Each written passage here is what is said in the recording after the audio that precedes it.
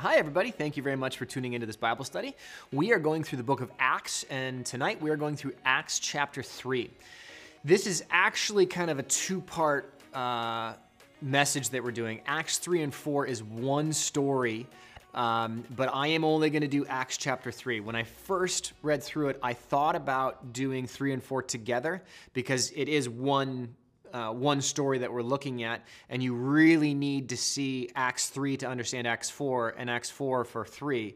But it would have been over 2 hours at least, which is a little bit long for these talks. So we're going to be looking at Acts chapter 3 today, and then next Wednesday we'll be looking at Acts chapter 4, which plays right back to Acts chapter 3. But before we get into that, I want to do some historical and cultural context, as well as some biblical context. So we're actually going to open up the book of John before we get into Acts. Before we go into John, we're going to pray. So why don't you bow your heads with me and let's open this up in prayer. Lord, thank you for this time. Lord, I pray that you will speak through me, be here with me now.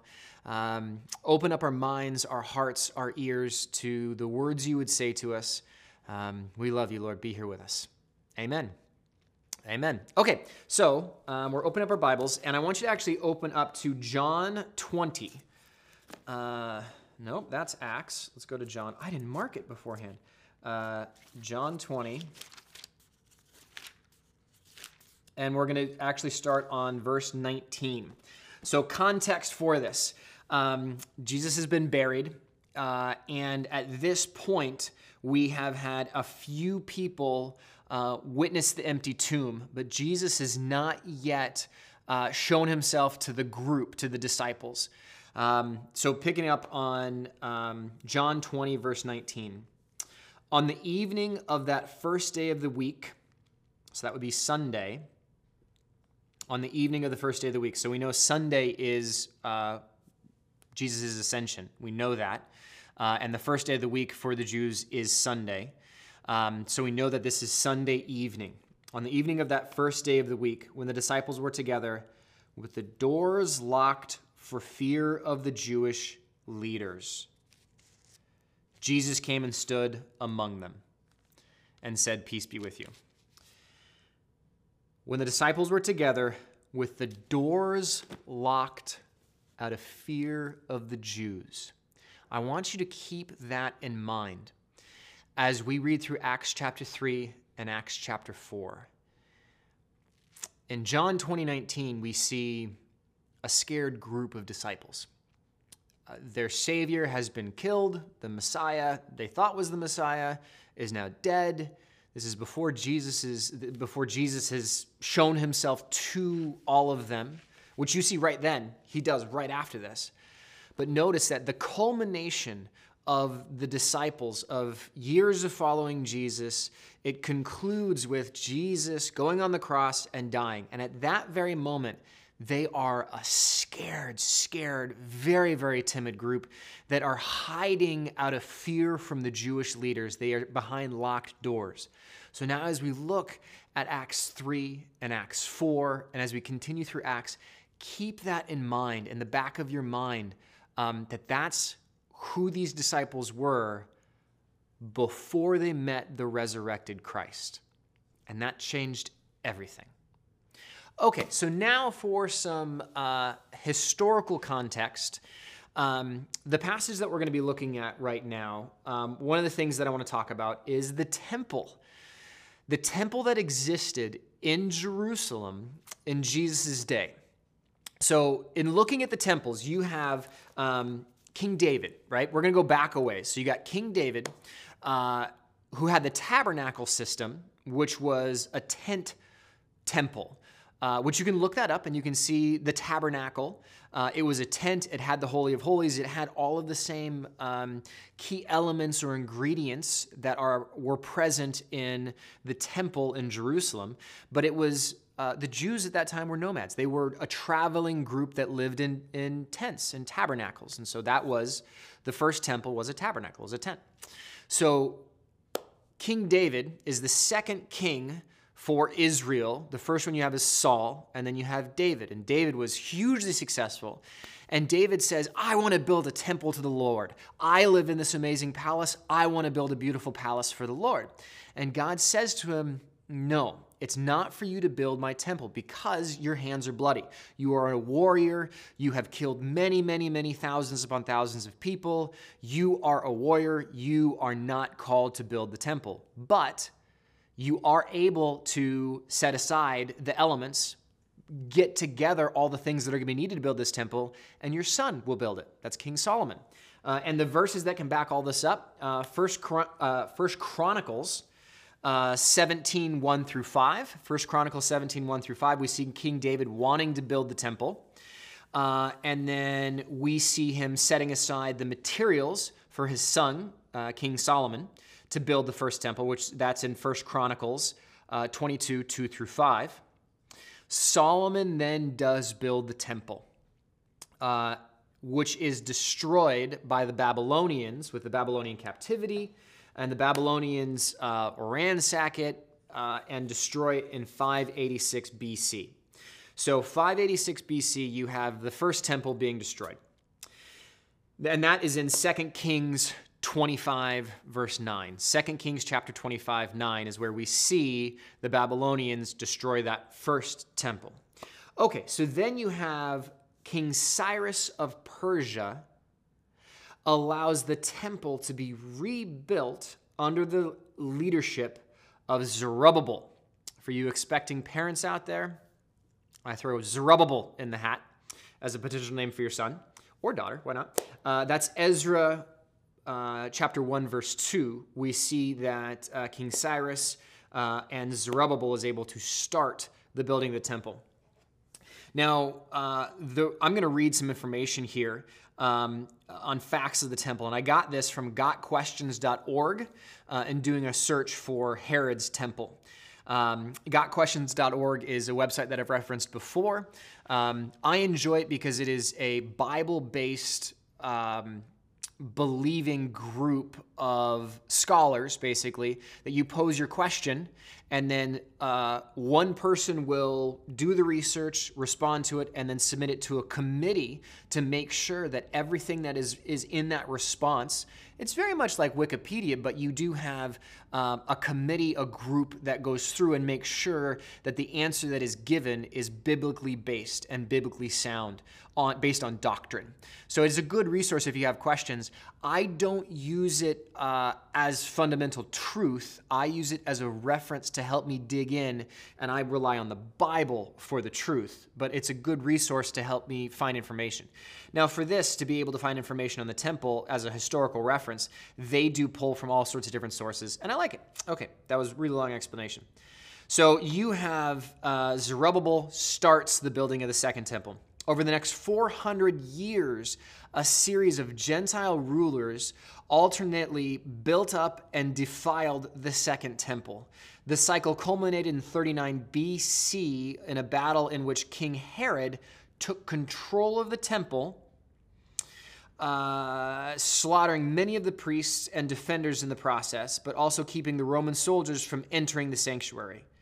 Herod proposed to renovate the temple in 20 through 19 BC, despite the Jews' fear that he meant to tear it down and never rebuild it. The main work of the temple was completed in 1.5 years under King Herod, and the outer courtyard in 8 years, and the very, very finishing touches of it weren't completed until 63 AD, which is really sad because it's 70 AD when that gets destroyed. King Herod, this is why it's called Herod's temple. When you look, it's an interesting thing. Is like, why is the Jewish temple in Jesus' day called Herod's temple? Herod hated the Jews and battled with the Jews. And in fact, many biblical scholars out there, theologians will say, wait a second, isn't Herod the same guy that sought out to kill the Messiah and had every 2-year-old or younger child in Bethlehem killed, and that's why Jesus fled down to Egypt to flee from King Herod? Yes, absolutely. That is the same King Herod. You are correct. So in this time, 20 BC or so, Herod is trying to win over the Jews, and he assures them that he is going to build an amazing, glorious temple, and he does. The temple that he builds is insane. It is gorgeous. It is amazing. And what I'm going to do now is, as I'm describing and reading these facts about the temple, is I'm going to have photos that are going to pop up here and show renderings of what people think the temple looked like. We do have a lot of information in the Bible for the dimensions, but it's of the temple itself. The outer courts, the other elements, we have bits and pieces. So we do not know for sure, but historical scholars have come up with, there's models, there are full-scale models that have been built. In fact, some of the photos that I'm going to show you here are photos of those scale models that show what they think it looked like based on historical documents and on archaeological digs and on the grounds that currently are in Jerusalem right now in the Temple Mount. So let me read this. On the eastern edge of Jerusalem, just west of Gethsemane, and northwest of the Kidron Valley, sat the temple of Herod. The dimensions of Herod's temple court were 1,500 feet by 1,000 feet. The courtyard itself is 35 acres. I need you to picture this in your mind. A football field is 1.3 acres. So it's roughly 26 football fields is the size of the entire Temple Mount space. And you can see this today. When you look at the Temple Mount, you can see the walls, you can see the structure that was built to support King Herod's temple. It's huge, it's massive. 26 football fields was the size of this whole space. 2 gates provided entry into the court of Herod's temple from the south, 4 from the west, 1, the Golden Gate, from the east. Also, an underground passage led the court from Antonia Fortress. Just inside the walls ran porticos, roofed walkways flanked on the outside by great walls and inside by rows of tall marble pillars. The northern approach to the temple was the most level and easiest to climb, but the southern gates were the most frequently used. Because a ravine lined the southern wall, great staircases led to the actual gates. Tunnels passed through and into the honeycombed underground area called Solomon's Stable. More stairs led up to the southern section of the Court of the Gentiles. The eastern portico was named for King Solomon, Solomon's Colonnade, which we'll see that today. And it was somewhere along this wall that the 12-year-old Jesus debated with scholars. That's in Luke 2:46. And this is the location of Peter's talk that we're going to see today. So you need to visualize this amazing, massive structure that in the very center you have the temple itself, but then on the outside you have the courts. You have the courts of women. You have the courts of the Gentiles. You have the space where they did the buying and selling for sacrifices, where you would go and exchange your money to be able to get the temple coins. That was the spot that Jesus, when he came through and threw out the money changers and the collectors and the people who were buying and selling, that was in the temple. The other thing you need to keep in mind is that this was designed for thousands upon thousands, tens of thousands of people to come together to be able to worship God, to be able to come together for teachings. There were rooms all over this, both on the inside section, as you can see from photos, as well as in the outer sections. This is very likely where in Acts chapter 2, where we were last week, when you see Pentecost and you see Peter talking to the masses and there were 3,000 added to the number that day. Where in Jerusalem are you going to be able to gather 3,000 people? Well, in the temple courts. It's very likely that that's where that happened. And we're going to see that number between Acts 3 and 4 jump to 5,000 people. Again, the temple courts were designed to hold tens of thousands of people. They had these entrances where some were designed to go in, some were designed to go out, to simply allow people to flow in and out. Another thing for historical, cultural context, there were 3 times at which the Jews in the area in Jerusalem would go to the temple to worship. Those 3 times of the day were the morning sacrifice, the afternoon sacrifice, and at sunset were the 3 times throughout the day in which the the practicing Jews would go to the temple court to be able to worship God at those 3 times of the day. Okay, so now you have, in our story, we see Peter and John that are walking to the temple courts for the afternoon worship. They are simply going about their day-to-day lives. That's an important context to keep in mind. So these are Jews that believe in the way and they believe that Jesus Christ is the Messiah, but they are still going to the temple court. A lot of the teaching that the early disciples did was there in the temple courts. In fact, we see that in Acts chapter 2 and 3 throughout, where they go to the temple courts to preach and to teach. All this happens there. Okay, enough cultural, historical context. Let's actually dig into the word. So why don't you open up Acts chapter 3, verse 1. Acts 3:1. One day, Peter and John were going up to the temple at the time of prayer, at 3 p.m. Now a man who was lame from birth was being carried to the temple gate called Beautiful, where he was put every day to beg from those going into the temple courts. I know we only got 2 verses in, and I'm stopping again, but I want to give you some historical context for the gate Beautiful. So this is from Zondervan Illustrated Bible Backgrounds Commentary, specifically on Acts. So it's commentary that backs up the stuff that happens in Acts. And this is a description that I'm going to read of the gate Beautiful. This is most likely one of the gates in the court of women, either on the west side leading to the court of the Israelites, also called the Corinthian gate, or the gate of the sanctuary, or on the east side leading to the court of the Gentiles. Both of these gates were exceptionally grand and ornate in appearance, appropriately fitting the description beautiful. The gate Beautiful was what it was nicknamed, dubbed. Josephus, who's a historical Jewish scholar who wrote at these times, describes their size and splendor well. Of the gates, 9 were completely covered with gold and silver, as were the posts, lintels, but the one outside the sanctuary was of Corinthian bronze, and far more valuable than those overlaid with silver or even with gold. Every gateway had double doors, each half being 45 feet high. A door 45 feet high, 22 and a half inches wide. On the inner side, however, the gateway widened out, and on either hand, there was a gate room 45 feet square, shaped like a tower, over 60 feet high. Each room was supported by 2 pillars, 18 feet around. The other gates were all the same size, but the one beyond the Corinthian gate, opening out from the court of the women on the east and facing the gate of the sanctuary, which was much bigger, for its height was 75 feet. That of the doors were 50 feet. I mean, these are massive, massive doors. And the decorations were more magnificent, and the gold and silver plates being extremely thick. So, gorgeous gate. It's dubbed the gate Beautiful because it is the most ornate of the gates leading into the temple.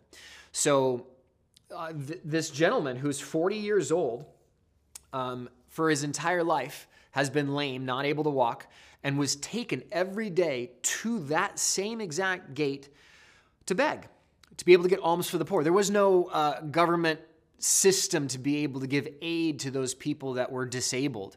So they would go to a common place for believers in God to be able to get alms, to get blessings, to get money. Okay, picking it up on verse 3. When this is the guy that was born lame, when he saw Peter and John about to enter, he asked them for money. Peter looked straight at him, as did John. Then Peter said, "Look at us." So the man gave them his attention, expecting to get something from them. Then Peter said, "Silver or gold I do not have, but what I do have I give you. In the name of Jesus Christ of Nazareth, walk." Taking him by the right hand, he helped him up. And instantly the man's feet and ankles became strong. He jumped to his feet and began to walk. Then he went with them into the temple courts, walking and jumping and praising God. The word that they use here for jumping is the same word that they use to describe a deer or elk or gazelle jumping. I don't know if you've seen that before, but when you see a deer run, it is, I mean, their leap is huge. Picture that. This guy's jumping for joy and praising God. Understandably so. He's 40 years old, and he's been lame his entire life, and this is the first time he's walking, let alone jumping and praising God. Then he went with them into the temple courts, walking and jumping and praising God. When all the people saw him walking and praising God, they recognized him as the same man who used to sit begging at the temple gate called Beautiful. And they were filled with wonder and amazement at what had happened to him. So now they go inside. They go to Solomon's colonnade, which is that beautiful spot where, I mean, it's just gorgeous. As a photographer, I'd love to be able to photograph in there. I mean, just gorgeous, absolutely gorgeous. While the man held on to Peter and John, all the people were astonished and came running to them in the place called Solomon's colonnade. When Peter saw this, he said to them, "Fellow Israelites, why does this surprise you? Why do you stare at us as if by our own power or godliness we had made this man walk? The God of Abraham, Isaac, and Jacob, the God of our fathers, has glorified his servant Jesus. You handed him over to be killed, and you disowned him before Pilate, though he had decided to let him go. You disowned the holy and righteous one and asked that a murderer be released to you." That's Barabbas. "You killed the author of life, but God raised him from the dead. We are witnesses of this. By faith in the name of Jesus, this man who you see and know was made strong. It is Jesus' name and the faith that comes through him that has completely healed him, as you can all see." So a few notes in here, a few important elements. I mentioned this last week in Acts chapter 2. I'm going to mention it again. At this point, the apostles are preaching to the Jews. Their message at this point is specifically to Jews. They are in the temple court, and he's speaking directly to Jews. And that's why his sermon here, the message that he gives, is it references back to Abraham, Isaac, and Jacob. These are the fathers of Judaism. So he's referencing back to that, which is profound. But an important thing that he also says, it is in the name of Jesus. And this is going to come up a lot. If you recall, back in Matthew, I think it's in Matthew, it's in the Gospels, I don't remember which one, Jesus heals the paralytic man, right? This is in the scene where Jesus is preaching and he's inside a house and they're so overwhelmed with passion to get their crippled friend to him that they actually lower him down through a hole in the roof because there's so many people gathered around. And then he heals this man, but he says, and I'm paraphrasing it from memory at this point. He says, "Which is harder, for me to say your sins are forgiven or get up and walk? But to show you that the Son of Man has the ability to forgive sins, your sins are forgiven, get up and walk." So he gets up and walks. And immediately after this, the Pharisees ask, "By what name? By whose authority do you do this?" You're going to see this in Acts chapter 4 next week. We're going to see this. They ask again, by whose name? This is important. The reason why the Pharisees are doing this is because in the Mosaic law, in the law, specifically in Deuteronomy, it's Deuteronomy chapter 13, you see that the law says that if anybody performs a miraculous sign or a healing by any name other than that of God, you're to stone him to death. So that's what they're trying to do, is they're trying to prove that at the time in the Gospels, in Matthew, they say that he's possessed by Beelzebub. It is through being possessed by a demon that he himself is able to cast out demons and do these miracles. So Peter says it is by Jesus' name. It is in the name of Jesus that he is healed. So that's an important reference, and we'll hit that even more next week when Peter and John go before the Sanhedrin, the same group of Jewish leaders that convict and send Jesus to the cross. They're going to go and preach an amazing message to the same group with boldness. And that's why I want you to remember John 19, verse 20. Or, excuse me, I inverted that. John 20, verse 19 is that we saw at the beginning of the study today that they were in the locked door out of fear, but the resurrected Christ changed them. Okay, enough tangents. Another tangent, I apologize, but one other thing that I want to point out here, they immediately point to Jesus. They take no credit of themselves. And this is one of the things that you see throughout the whole book. Whenever a miraculous thing is done, the believer who does it immediately gives credit to God. But what do the people do? The people immediately want to worship that individual. Whenever you see angels appear before men, immediately the men fall down and start worshiping the angels. And what do the angels do? Do not worship me. Worship God. Do not worship me. In the same way, these apostles are saying, don't worship me. And it's going to happen later on where Paul is going to be worshiped. He's going to be teaching, I think it's in Corinthians, and they're going to say, they're going to start worshiping him. And he's going to say, I am just like you. I'm a normal dude. I am just like you. It is through God. Give glory to God and worship God. That's an important thing to note, is that Peter and John immediately give credit. They say it's through Jesus that this man is healed. Okay, continuing on verse 17. Now, fellow Israelites, I know that you acted in ignorance, as did your leaders. What is he talking about there? He's talking about crucifying Jesus. That's what he's talking about. How does Peter know that they were acting in ignorance? Because Jesus said that. Jesus said that in Luke 23:34 on the cross. Jesus says, forgive them, they know not what they do.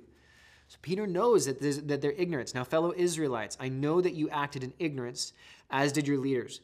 But this is how God fulfilled what he had foretold through all the prophets, saying that his Messiah would suffer. Repent then and turn to God. That's the main point of his message. Repent and turn to God, so that your sins may be wiped out, that times of refreshing may come from the Lord, and that he may send the Messiah who has been appointed for you, Jesus. Heaven must receive him until the time comes for God to restore everything. That's a reference to the second coming, when God restores everything. As he promised long ago through his holy prophets. For Moses said, the Lord your God will raise up for you a prophet like me from among your own people. You must listen to everything he tells you.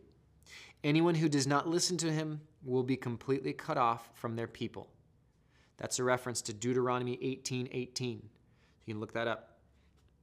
Picking up on verse 24.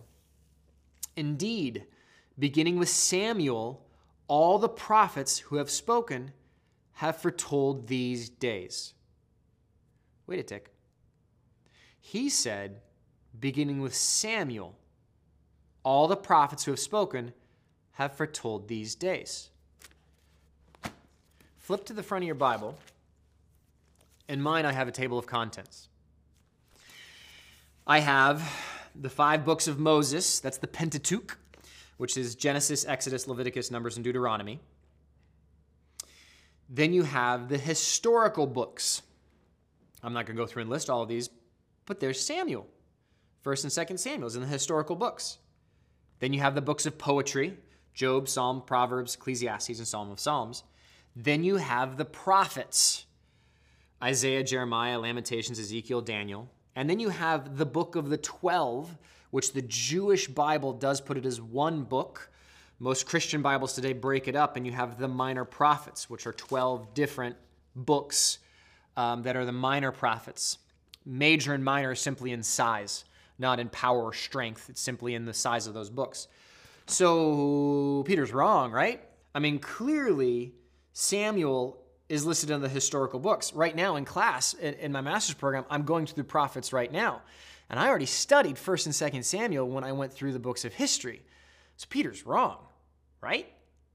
Well, no, Peter's not wrong. The thing that you need to realize is that our organization of the Bible is different than the organization of the Bible at that time. They obviously didn't even have the New Testament, but the prophets, from their perspective, the prophets are basically starting with Abraham is listed as a prophet. Abraham, Isaac, Jacob, Moses, Aaron, all of them are listed as prophets in the Talmud. Now, the Talmud is, actually, I'm just going to let the Talmud explain what the Talmud is, and I'm just going to read this. The Talmud is a collection of early biblical discussions with the comments of generations of teachers who have devoted their lives to the study of Scripture. It is more, however, than a mere book of laws. It records the thoughts rather than the events of 1,000 years of national life of the Jewish people, all their oral traditions, carefully gathered and preserved with a love devout in its trust and simplicity. Accepted as a standard study, it became endeared to the people who, as they were forbidden to add to or diminish from the law of Moses, would not suffer this work of their rabbis to be tampered with in any manner. So this is when you see the law of the prophets, you have the Jewish law, but then you have oral tradition, right? This is a writing down of the oral traditions. This is the additional laws that they made because you can't change Scripture and you can't change the Pentateuch, but they wanted to make sure that they followed the books of law. So they made another one of all of the oral traditions and the traditions of the elders, as the Bible describes it. A lot of those are contained in the Talmud. The Mishnah is another book that has a lot of these same things. Well, according to the Talmud, Abraham, Isaac, Jacob, Moses, Aaron, Joseph, a lot. There's, I think, 46. In fact, I wrote it down. I know I wrote it down in here. Yes. The Talmud names 48 prophets and 7 prophetesses. So 7 female prophets and 48 male prophets that are listed. So, and going back to verse 24, Peter is calling Samuel a prophet. Now, he's not a prophet in that he has a prophetic book. He has a book of history, but he himself was a prophet. As you will recall, for the Bible scholar out there, it is Samuel who anoints both Saul as well as David, Saul as the first king, and then David as the second king over Israel. Okay, so verse 24. Peter's talking to the large group of Jews. Indeed, beginning with Samuel, all the prophets who have spoken have foretold these days. And you are heirs of the prophets and of the covenant God made with your fathers. He said to Abraham, through your offspring, all peoples on earth will be blessed. Where did he say that? Okay, well, we're going to flip to 2 passages in Genesis. First, we're going to do Genesis 12:3. So flip over to Genesis 12:3. In fact, just pick it up on Genesis 12. So Genesis 12. The Lord said to Abram, go and your father's house, go from your country, your people, and your father's household to the land I will show you. I will make you into a great nation, and I will bless you. I will make your name great, and you will be a blessing. I will bless those who bless you, and I will curse those who curse you. And all peoples on earth will be blessed through you. This is the beginning of the Abrahamic covenant. This is the unconditional one-way commitment that God gives to his people Israel, starting with Abraham. Now let's flip it over, and we're actually going to pick it up on Genesis 22. So a few pages over, Genesis 22, picking it up on verse 17. I will surely bless you and make your descendants as numerous as the stars in the sky and as the sand on the seashore. Your descendants will take possession of the cities and their enemies, and through your offspring, all nations on earth will be blessed.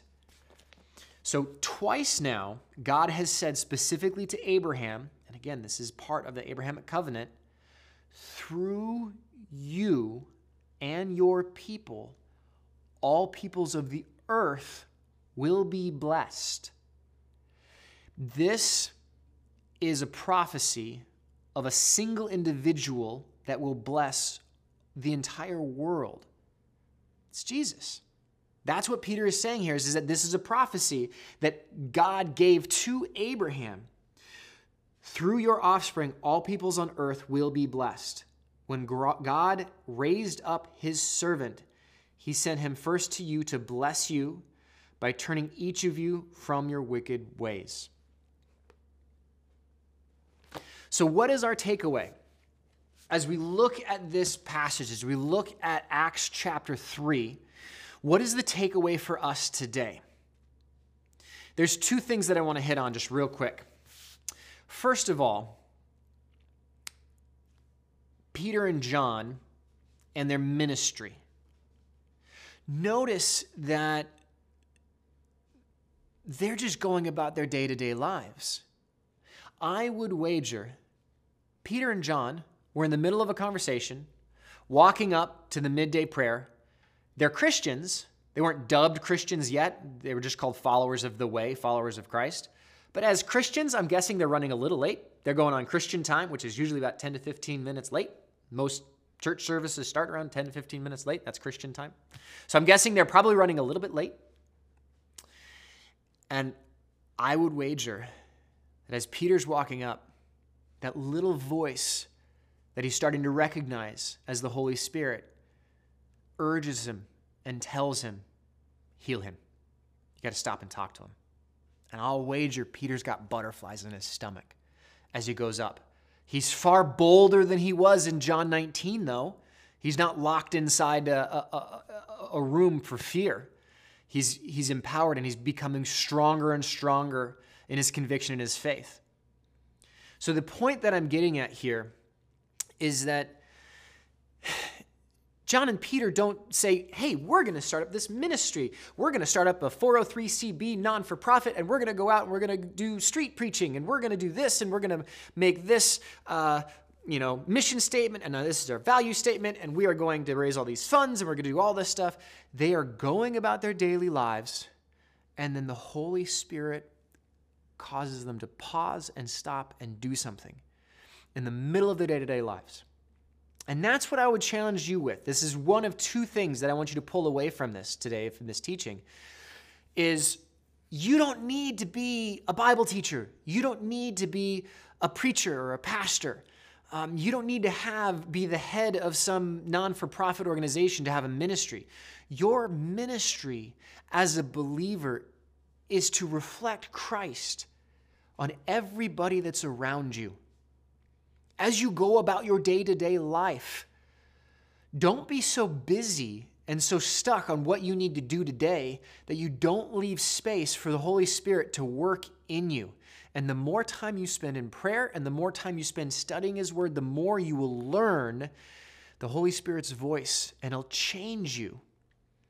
And He'll call you out to do small things. Now, it could be that the Holy Spirit is going to cause you to do this amazing, miraculous healing. But it might also be that He simply calls you to stop and help somebody who has a stalled car on the side of the road, or to call someone for somebody else who's has had a car accident. Or it might simply be to be a shoulder for somebody to cry on. Your job, my job as a Christ follower, is to reflect the love of God, to reflect Christ.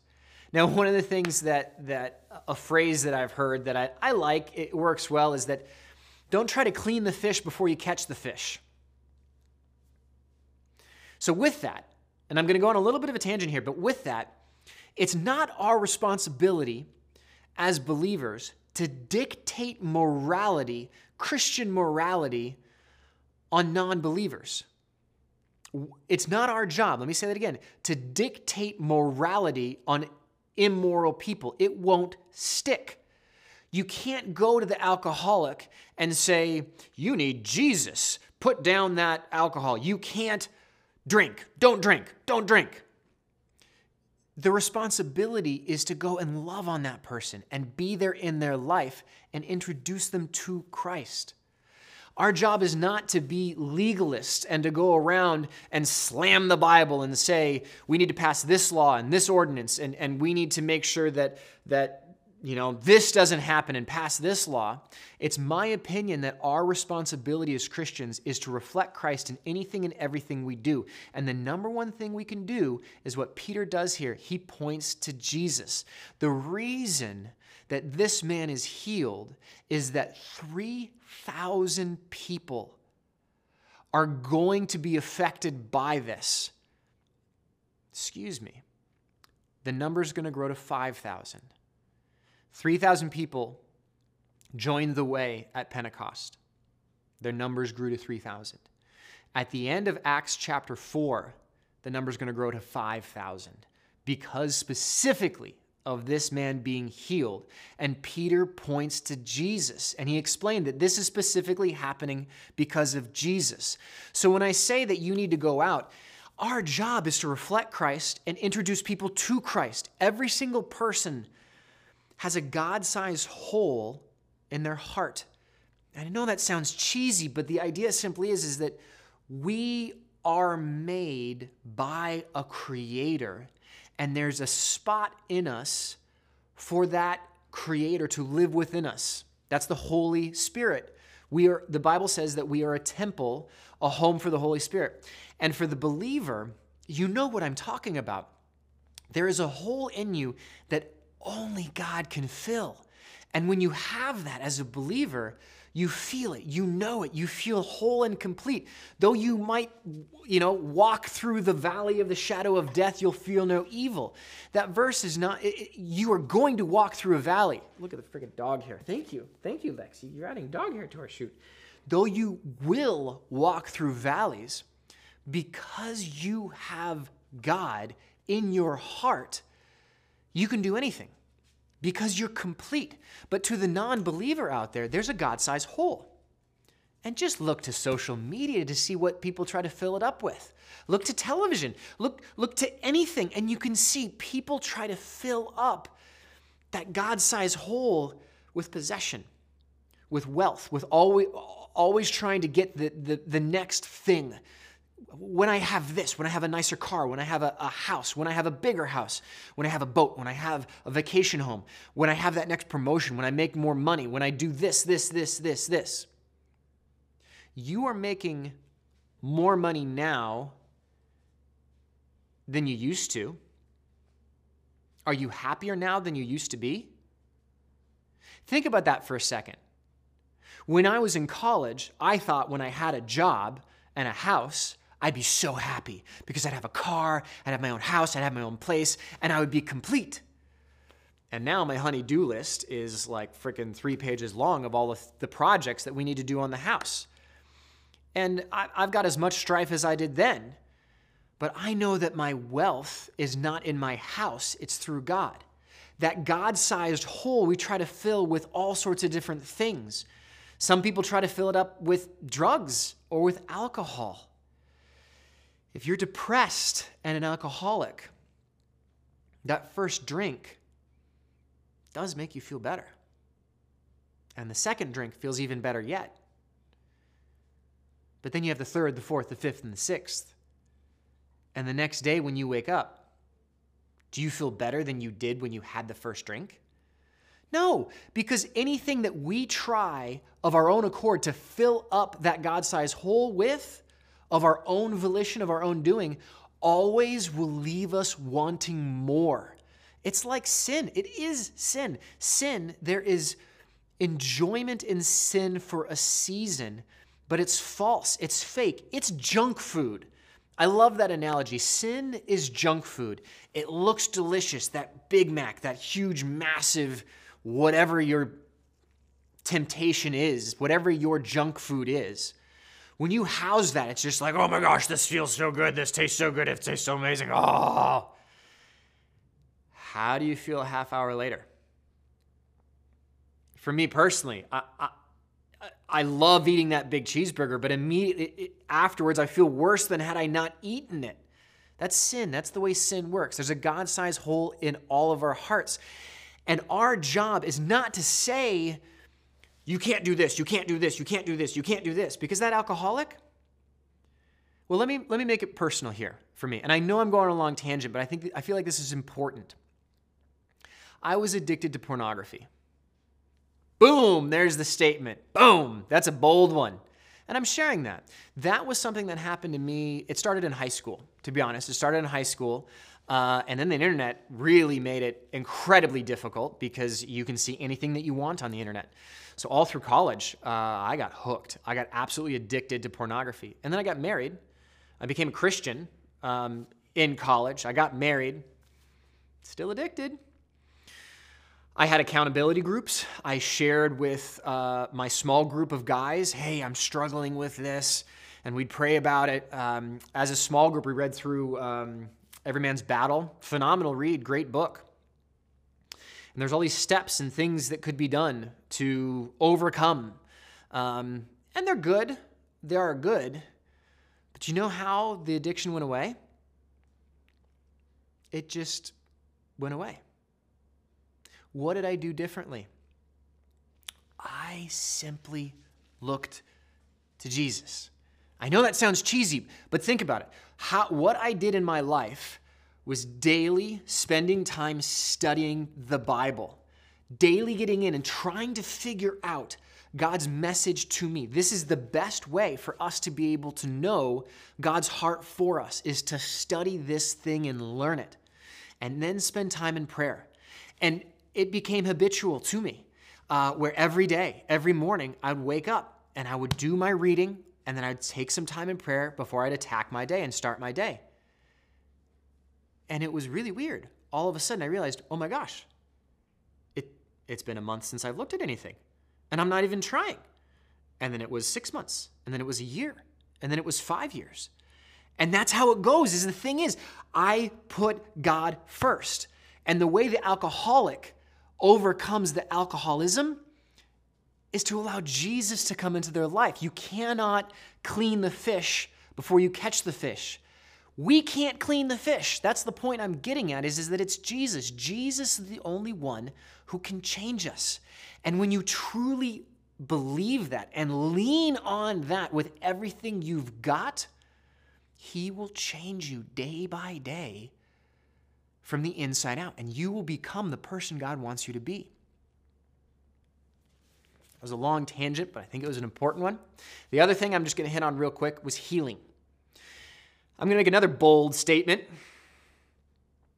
For the believer who prays for healing of themselves, for the person who has some issue, let's say it's cancer. Cancer's a very good one. If you have cancer and you pray for healing, I guarantee you, as a believer, God will heal you 100%. It's kind of a bold statement, right? How can I make that? And immediately people are no doubt thinking, Dave, I had a very good friend, believer, cancer, died. Yeah. Well, hear me out. These are the 3 ways that God heals people. The first way is a miraculous healing that is supernatural. And that's what we see here in our passage today in Acts 3. We see a paralytic, a guy who from birth is not able to walk. Peter says, get up and walk. Instantly healed. In preparation for going into Acts, I knew that I was going to be going into the Holy Spirit, talking about miraculous healing. So I mentioned this at the intro and last week, that I asked everybody not everybody I know, but I asked my close inner circle for stories that they have of miraculous healings. The most common one I heard were cases of cancer in which the life expectancy is X, and the probability is that your cancer has grown to such an extent you only have X amount of years to live. You are going to die. It's going to happen. And then prayer, and then the cancer goes away. and the doctors cannot explain it. It doesn't make sense. There's no case studies to prove it. They can't explain why it would just simply go away. That's a miracle. That's God working. That's a healing. That's way number one. Way number two, I believe that God has enabled us as human beings to be scientific and to be creative, and that God inspires science for us to be able to come up with vaccines, for us to come up with ways of healing ourselves. I don't think it's sacrilegious to get the vaccine. I don't believe that the COVID-19 vaccine is the mark of the beast. No, it's science. And I believe that God is in science. So I do believe that people will be healed through following medicine and through following science that God inspires. And through that, God can use it. God can use medicine. The third way in which you're healed, and this is exclusive for the believer, it's when you die. And some people are thinking, wait, whoa. How is death better than having cancer, Dave? Well, for the believer, death is way better. For the Christian, the best day of your life is the day that you die. Think about that for a second. The best day of your life is when you die, because you get to go to heaven. You get to have a resurrected body. I don't know what that's going to look like. I'm curious how old I will be in my resurrected body, if I won't have an age. I don't know. I don't know what I'm going to look like, but I know that my knees, that as a 40-year-old man, when I get up, when I'm training, when I do a long bike ride, the next day, my morning, I get up and my knees are just, they're grinding. My resurrected body, I'm going to be able to do jumping jacks. I'm going to be leaping like this guy. So that's why I make the statement for the believer, God will heal you one way or another.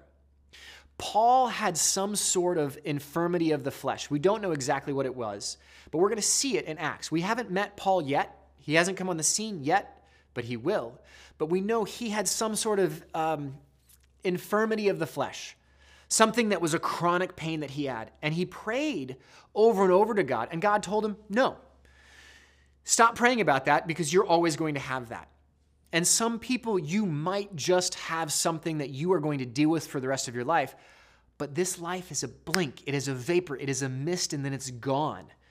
And you will be healed for the believer when you go to heaven. So now to wrap up, and I am wrapping up, I know this was a long one, we had lots of tangents. If you aren't a believer, why not? It's very easy to become a believer. And I know I did this last week, but I'm going to pray the prayer again because why not?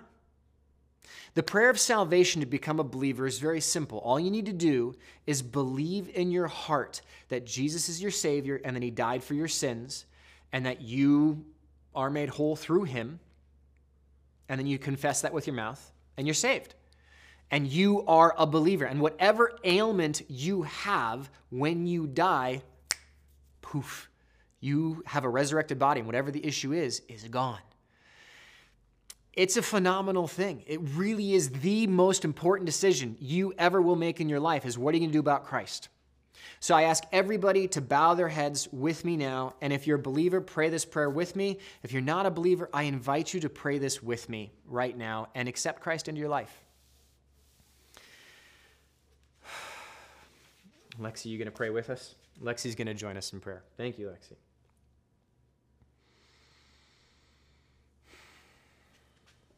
Lord, I need you. Thank you for dying for me on the cross. Thank you for dying for my sins and taking on the penalty I deserved. I invite you into my life and into my heart. Please change me from the inside out and make me more like you. I love you, Lord. Thank you for saving me. Pray all this in Jesus' name. And Lord, for that person who just prayed that prayer for the first time, Lord, surround them with your love. I pray, Lord, that they will feel your presence. They'll feel the Holy Spirit. Give them a warm hug as you now are part of them and they have assurance of heaven. And now their soul, their home, that hole in their heart is now a home for you, a home for the Holy Spirit to live in them. Lord, I pray that you will work in their lives moment by moment, hour by hour, and day by day, and that you will change them, make them more like you, cleanse them, whatever issues they're dealing with. If they're dealing with an addiction to pornography, if they're dealing with an addiction to drugs or alcoholism or anger, if they have an angry heart and it's just, you are the only thing that can change them, Lord. And I am so grateful to every believer that's listening right now that they have you in their heart. Lord, I pray that they will open themselves up to your teaching and your guidance, and day by day they will die to themselves and allow you to lead them and guide them. We love you, Lord, and we pray all this in Jesus' name. Amen. Amen. I know we went way over our time for this one, but I just got so excited about all these different things. Next week, we're going to look at Acts chapter 4. The Jewish leaders are not naive to what just happened. The paralyzed man, the man who was lame from birth, is literally standing next to Peter and John, and they cannot refute it. They take them back to the Sanhedrin, they lock them up and imprison them, and they say, what are we going to do? And Peter and John go before the Sanhedrin, and they are going to proclaim Christ boldly. You are going to see a drastic shift from the Peter who denied Christ on the day of his death, from the Peter who locked himself away on the first day of the week, on Sunday afterwards. You are going to see a bold Peter who is indwelt with the Holy Spirit and who can't help but proclaim Christ. Have a phenomenal week, and I'll see you guys next week.